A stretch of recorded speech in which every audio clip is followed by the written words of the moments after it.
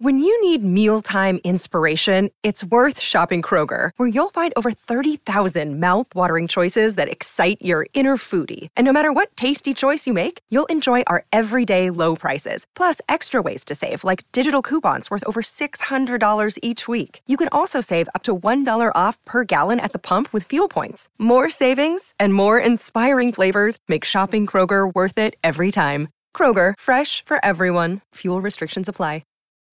Welcome to the 5th season of the Combustion Chronicles podcast, where bold leaders combined with big ideas to make life better for all of us. I'm your host, Sean Nason, CEO and founder of Mofi. In these episodes, we'll be exploring the power, influence, and importance of experience ecosystems.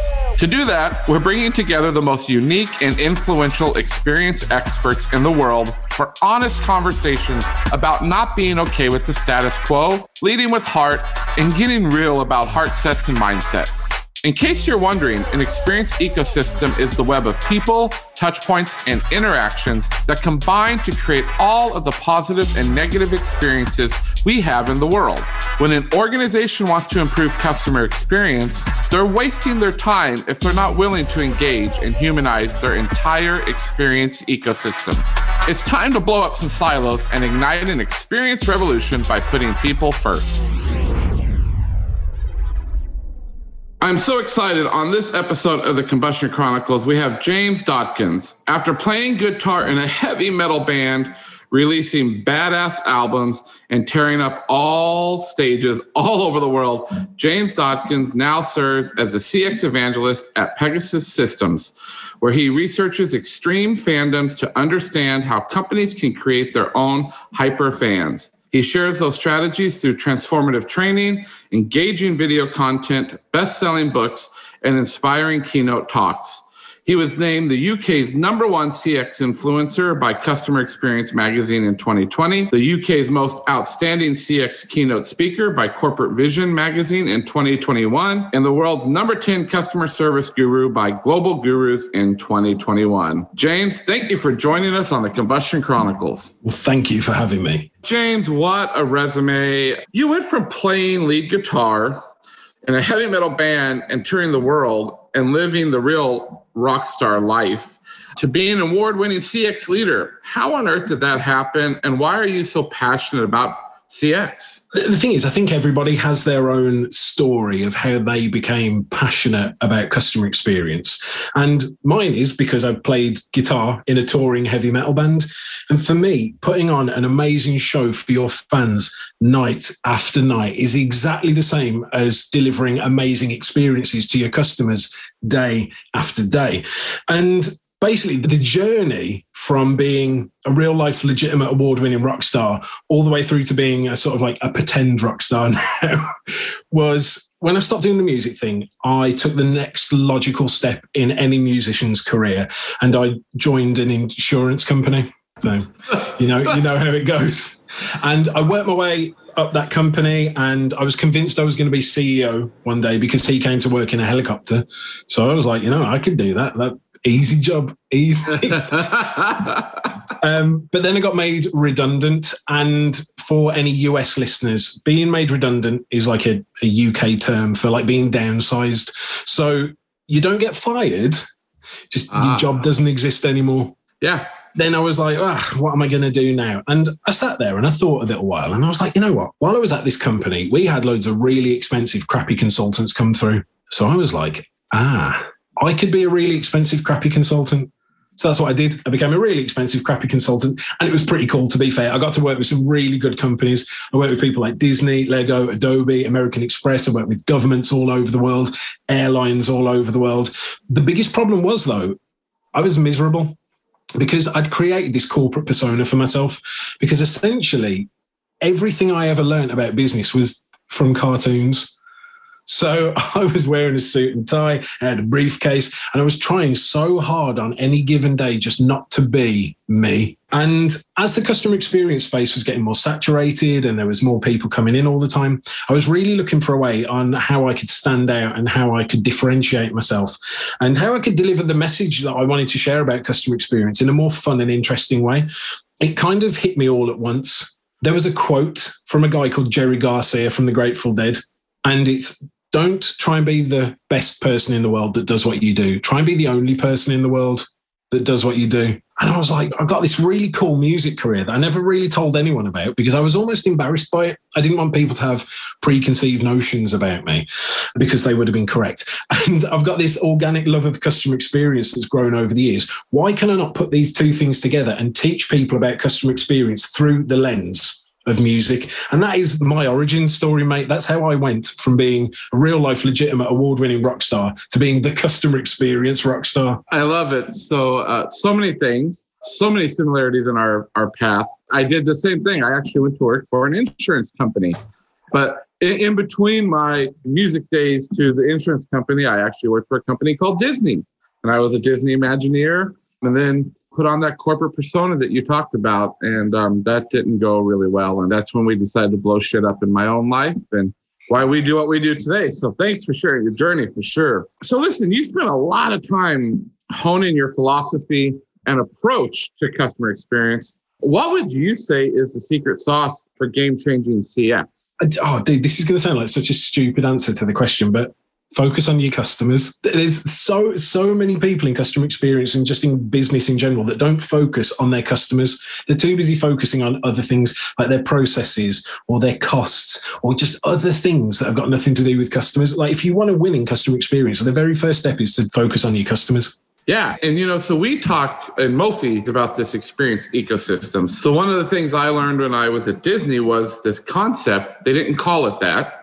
There was a great gentleman who's been on the podcast, Lee Cockrell. I know Lee. Lee's a cool dude. Right? Lee, creating the magic and all the things that come into that ecosystem to create that experience. And that's basically what he said. Focus on your customer. I was never on stage at Disney. I was backstage. I actually have a finance background now. That's what makes perfect sense, like you said, in your career. Yeah. I went from musician to finance to pastor to now owning a company. All perfect things that they teach you in business school, right? That's what I learned. Focus on what you need to focus on and focus on the right things. So in your keynotes, you talk a lot about looking outside your industry to find inspiration and best practices for designing customer experiences. And we actually put that in around market awareness in our ecosystem, that you have to do that. Why is this so important? And what can come from looking outside your own industry? Well, it's a really good question, and I'm glad you bring it up. I think one of the biggest mistakes most companies make is they define themselves by what they do. They don't define themselves by the outcome they are there to deliver to their customers. And so, if we take Disney, for example, Disney aren't in the theme park business. Disney are in the business of magic. And what it means is, if you're a company out there, let's say you're an insurance company, as we've already spoken about that, you have to realize that customers don't interact with an insurance company. They don't buy insurance because they want insurance. They buy insurance because they need security. So when you start to realize that, okay, maybe we shouldn't define ourselves by what we do and we should define ourselves by the outcome we deliver to our customers, let's say it's security, you can then take a step back and look outside of your industry at other companies that are also good at delivering that outcome, not just that do what you do. Because look, for some companies that might be fine, but if you want to do things differently, if you want to break the mold, if you want to lead, if you just copy other insurance companies, if you just benchmark against other insurance companies, you are only ever going to be as good as another insurance company.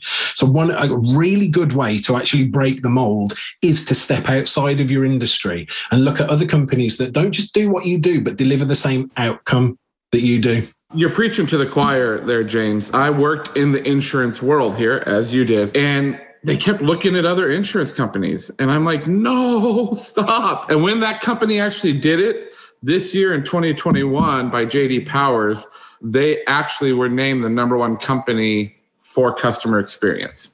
Nice. Right? So they looked and they figured that out for sure.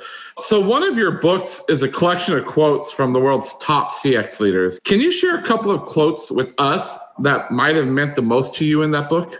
Yeah. So, the thing is, to call that a book is probably a little generous. It's essentially a large document of copied and pasted quotes. But the way that came about was I was looking for a customer experience quote book and one didn't exist. And I was like, somebody should really make one of those. Do I know anyone that writes customer experience books? And I was like, yeah, me. So I took it upon myself to do it. The book is dedicated to both copy and paste.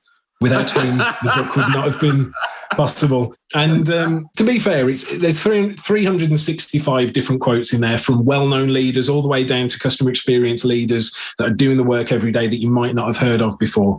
But probably the one that has had the most impact in my entire customer experience career is from Steve Jobs, RIP, that you shouldn't start with the technology. You should start with the customer and work backwards towards the technology. And it's such good advice that so many companies make mistakes with nowadays. They start with the technology and they try and, they buy fancy software, or they try and put like loads of cool different features in their products. And then they go, now, how do we cram it into people's lives? How do we sell it? And I think you need to just do the exact opposite. You need to start with the customer, understand them at such a deep level that you know so much about them, even more than the customer knows for themselves, understand their needs, understand their successful outcomes, and then work backwards towards the technology or the product or the experience. I think just that simple quote from Steve Jobs is customer experience for me. Well, our commonality with insurance, that's what our healthcare tried to do here in the United States for 10 years. And now we're starting to see the pendulum swing back that, no, you can't just do technology. Technology is not the answer. James, and I know leadership and culture is a big passion of yours too. And I've heard you say businesses organize themselves for the success of the company and not the success of the customer. What do you mean by that? And what must business leaders do to design for the success of the customers? Yeah, I mean, I'm sure there's loads of different ways to do it. But the one that I talk about more is organizing like a football team, or for my North American friends, a soccer team, if you want to do it wrong. The idea is, look, let me set the scene for you. So there's a guy called Adam Smith, and he was a social economist, and he was actually on the back of our £20 notes in the UK until fairly recently. Uh-huh. And he went to a pin factory in Scotland. And what he realised is that the output of that pin factory was largely dependent on the skill of any one person that was in on any given day. So if you had like lots of really good people in, they'd make lots of pins. If you had loads of really bad people, they wouldn't make very many pins at all. And he thought, wouldn't it be a really cool idea to take the process of making a pin, to split it up into its discrete tasks and activities, and then train people up really well just to do those things? And essentially, that was the creation of the division of labour. But over time, of course, what that means is that, okay, let's say there's 13 steps for making a pin. You would have the metal extrusion department, you'd have the pin sharpening department, the pin cutting department, the pin packaging department. Obviously, I don't really know what they were, but I'm just, you know what I'm saying? And then above those, you'd have people that look after the production of the pin and then the sale of the pin. And then, of course, at the top, you'd have the person who knew the most about pin making. That would be the CEO of pins.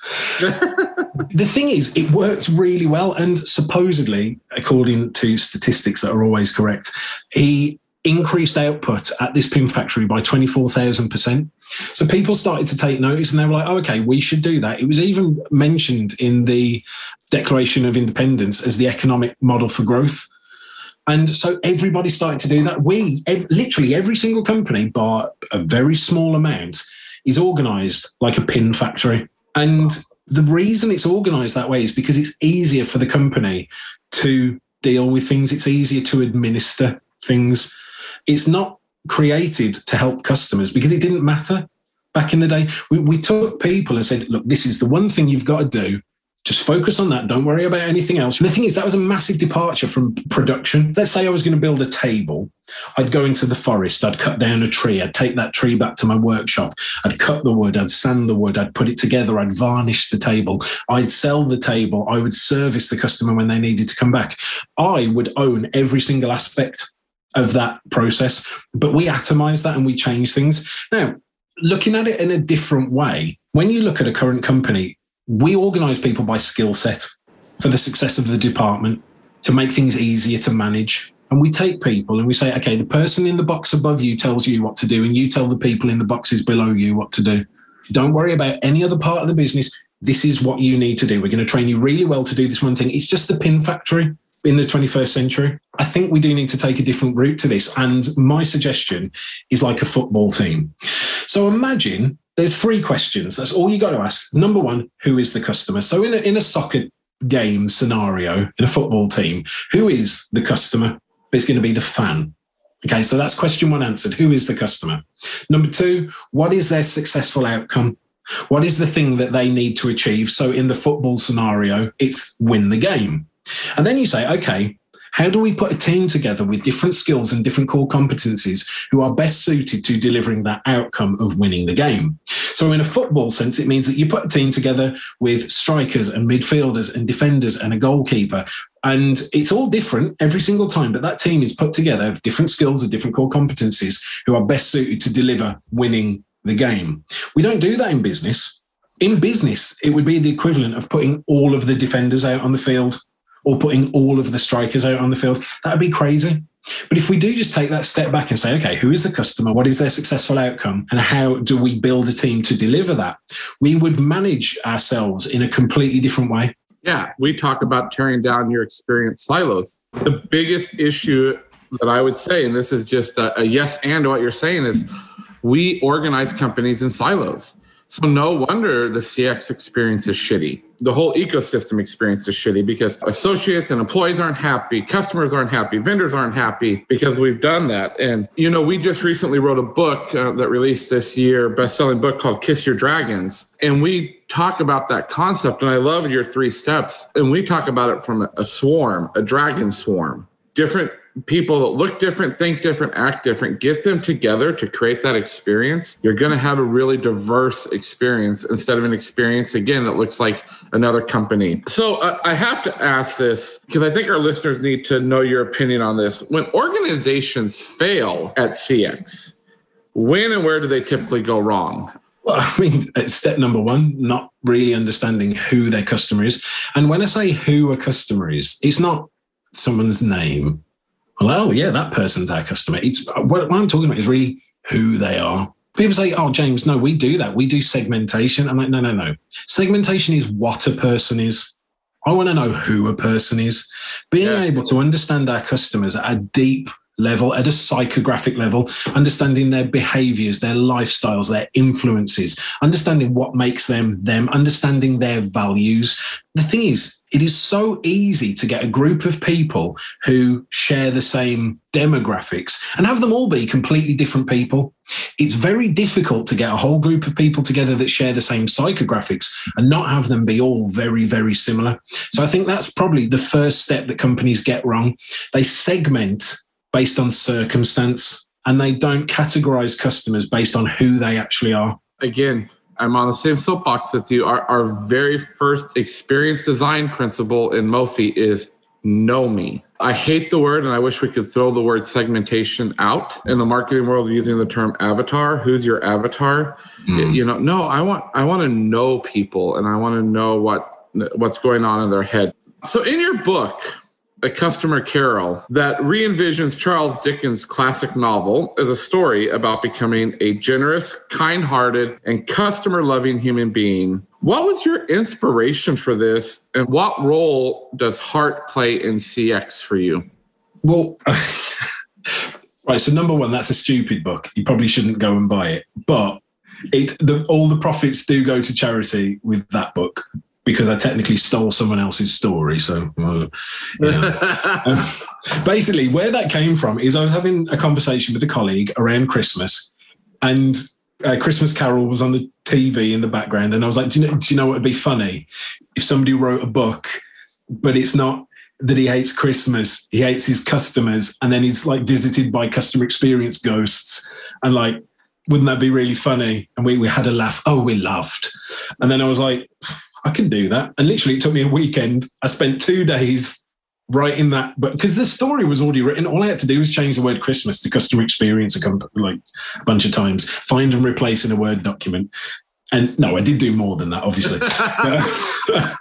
That was written and published in 2 days. It's a bit of fun, really, for Christmas. But when you ask about heart in customer experience, my answer is it depends.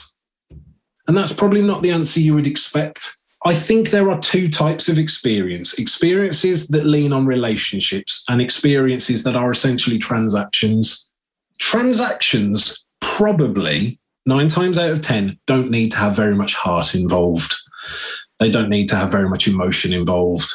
They probably don't need to have very much empathy involved. They just need to do what they need to do. You know, if you're trying to change your address with your bank, you probably don't need a big, heartfelt, empathetic conversation with somebody about the fact that you're changing your address. Now, that's not always true.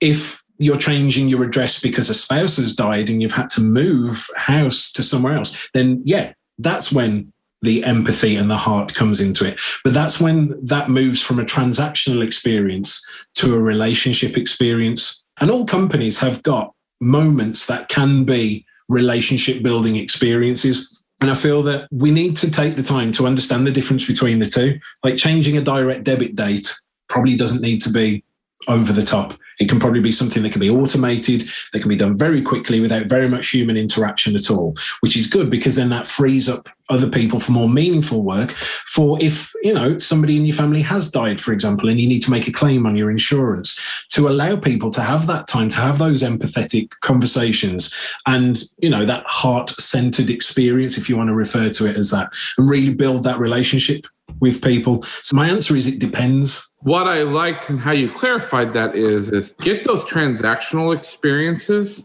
easy. And again, going back to our experience design principles, we talk about know me, surprise me, make it easy for me. So if you know me and you make it easy for me, it's really easy then to have that relational heart experience. And in our recent book, Kiss Your Dragons, we talk, how do you bring mindsets and heart sets together? And also in that book, I want to talk a little bit about fear, both in your experience as a musician and as a CX expert. So often people and systems become paralyzed by fear, which is something that we explored in the book. What has your relationship with fear been throughout your career? And have you helped leaders navigate their fears to unlock better CX and better experiences? Personally, I've had to overcome countless fears to get to where I am today in the music world.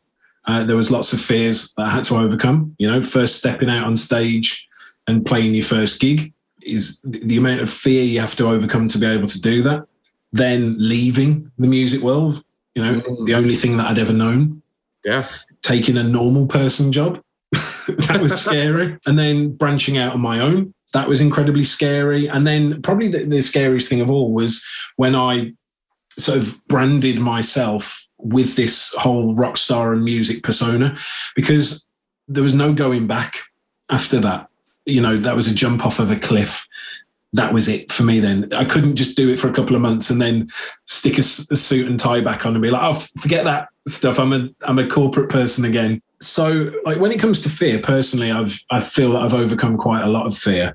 When it comes to people in customer experience and fear, there is a lot of times that I think fear does hold people back, and it is understandable. You can't say that it's not understandable. People, especially in large organizations, are scared to make the wrong decisions because their own job's on the line. Hundreds of thousands, if not millions of customers can be affected by it. But the riskiest thing a lot of times, especially in customer experience, is to do nothing.